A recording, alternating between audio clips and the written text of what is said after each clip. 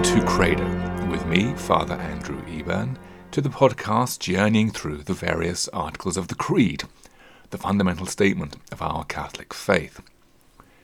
The article this week is, we might say, short and simple. 6 short, simple, very challenging words. He suffered death and was buried. This is our topic, Jesus and death.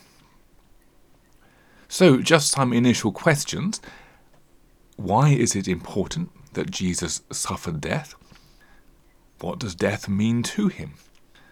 And how do we follow Jesus Christ in this most challenging of areas? How do we follow him in death? So let's begin. One of the very many words, I should say, that Christianity has given to the English language is the word passion.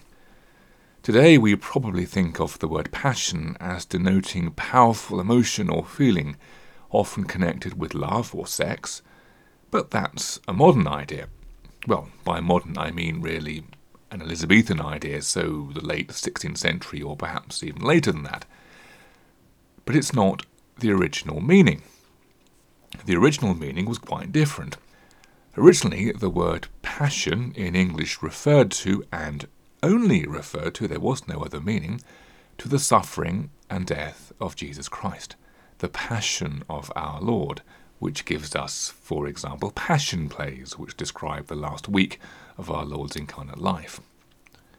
Because the word passion in English comes from the Latin passio, passiones, which means suffering, and specifically the suffering of Jesus Christ. So, in Latin again, Passio Domini Nostri Jesu Christi, the passion or suffering of our Lord Jesus Christ. And actually in modern English we still have a vestige of this sense when we speak, for example, of a patient in a hospital. A patient from Passio is someone who is suffering. Now, the passion of our Lord Jesus Christ traditionally begins with the Last Supper and then moves through the agony in the garden to his arrest and trial and crucifixion. However, when you look at the Gospels, it's clear that Jesus is anticipating this last week, this Passion Week, a long time in advance. I guess the clearest example of this is in the Gospel of Mark, which is really divided into 2 halves. First half, the ministry in Galilee. Second half, the journey to Jerusalem and that last Passion Week. And at the midpoint of the Gospel of Mark, there is this key moment when Jesus tells the disciples who he is. So exactly halfway through, we've had 3 years of ministry in Galilee. Then Jesus takes the disciples up the mountain of the Transfiguration, and then he says to them for the first time, that the Son of Man must suffer many things, and be rejected by the elders and the chief priests and the scribes, and be killed. And he said this plainly, said the Gospel. And then, having come clean, as it were, to the disciples, he begins with them the journey to Jerusalem. You can, by the way, see the same thing in the Gospel of Luke at the Transfiguration, this sort of halfway point for the Gospels, where Jesus on the mountain of the Transfiguration is seen and heard talking to Moses and Elijah. And Luke actually tells us what they were talking of. They were talking of his exodus, literally his passing, which he was to accomplish in Jerusalem. So his passing which he was to accomplish in Jerusalem. In fact, he's talking with them about the crucifixion. And as I say, at this point, we're only halfway through the Gospels. And I point all this out because it seems to me that it is worth bearing in mind, holding in awareness that Jesus knew a long time ahead that he would have to suffer and die, and that this knowledge must have been the most tremendous burden for him to carry on that long journey from Galilee up to Jerusalem. And so it's that burden, that weight of the knowledge of his death, which is perhaps most clearly evident in the agony of the garden. That night Jesus spends in prayer in the Garden of Gethsemane on the eve of his arrest and crucifixion. Now again, it's worth looking quite closely at the agony in the garden because it really focuses our attention on what death means to Jesus. So firstly, we can point out, and I've often observed this before, that Jesus does not want to die. He really does not want to die, least of all on the cross. He specifically asks the Father in prayer that he might be spared this. My Father, if it be possible, let this cup pass from me. He sweats blood in his agony. As Luke tells us, this is actually a recognized medical condition called hematidrosis, where under extraordinary stress, the body actually begins to sweat blood. There is a medical literature these days on this condition, which has been observed not only in the Gospel, but also, for example, in the case of condemned prisoners awaiting execution, and indeed during the London Blitz in the Second World War. So it is then an indication of the extraordinary stress under which Christ labours on this night in the garden. And this extraordinary, this monumental stress is the consequence of Christ accepting his impending crucifixion, his death, and specifically accepting the will of God in this. So as Jesus prays, my Father, if it be possible, let this cup pass from me. Nevertheless, not as I will, but as thou wilt. And then again, my Father, if this cannot pass, unless I drink it, thy will be done. Thy will be done. Christ's acceptance of death, which reveals his obedience to the Father.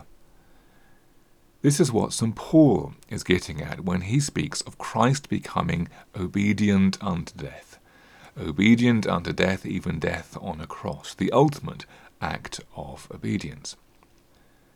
Of course, the obedience of Christ in the crucifixion is not compelled, and this is probably important to point out. This is not obedience as you might expect, I don't know, from a dog in obedience to training, or even, let's say, the obedience of a child who agrees to go to bed, but does so with immense unwillingness, dragging his feet and slamming the door as he goes.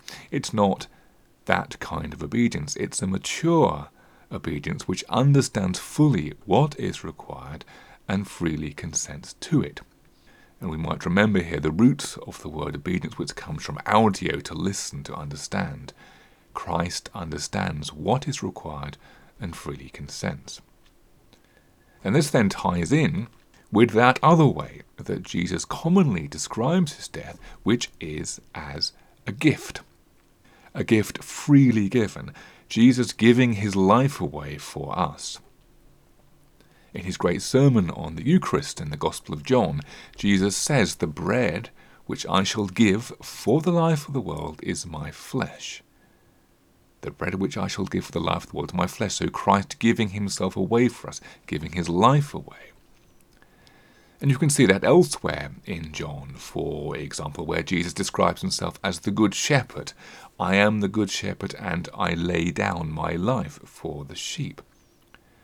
So the death of Christ on the cross is the ultimate example of his self-giving, his self-donation, if you like. And those words that St. John records Jesus saying, that is, I lay down my life for the sheep, those words clearly made a deep impression on him because he returned to them in his letters. In the first letter of St. John, John writes, by this we know love, that he laid down his life for us. That Jesus laid down his life for us. The fact that Jesus is willing to die for us shows the extent of his love. This was foundational for early Christians and for us today. St. Paul also, for example, writes about this showing of Christ's love in his letter to the Romans. So St. Paul writes, Christ died for the ungodly. Why, one will hardly die for a righteous man, though perhaps for a good man one will dare even to die. But God shows his love for us in that while we were yet sinners, Christ died for us. The death of Christ is a revelation of divine love. Now, there's an awful lot more we can say on this subject, but let's just pause for a moment with what we've got so far. We have the death of Christ revealing his obedience, his self-giving, and his love. And all of these feed into that question I posed at the start of this podcast, which was, how do we follow Christ in his death?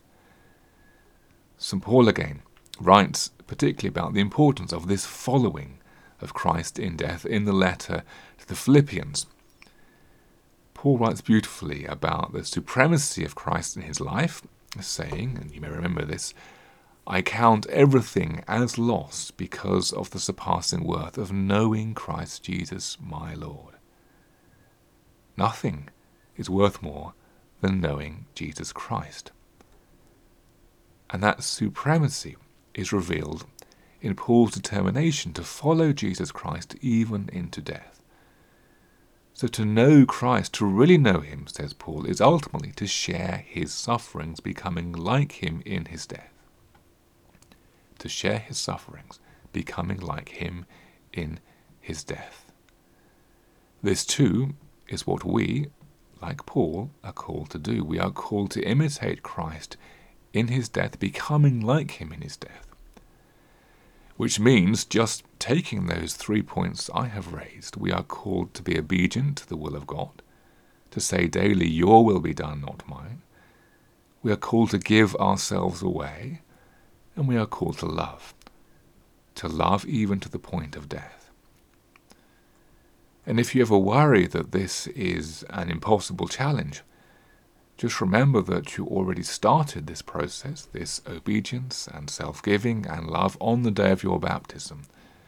Baptism which has always been a mirror of the death of Christ, when we die to our former way of life and rise to new life. And when, most important of all, we receive the sacramental grace, and this is really important because we don't do this all under our own steam. We receive the sacramental grace to rise to new life and to participate in the resurrection. And now that will be the subject of next week's podcast. Thank you so much for joining me this week, and do join me again next week for that next episode and the next article of the Creed, the resurrection of Jesus Christ. May God bless you all, and may he specially bless that journey of discovery we make together into the beauties of the Catholic faith. Amen.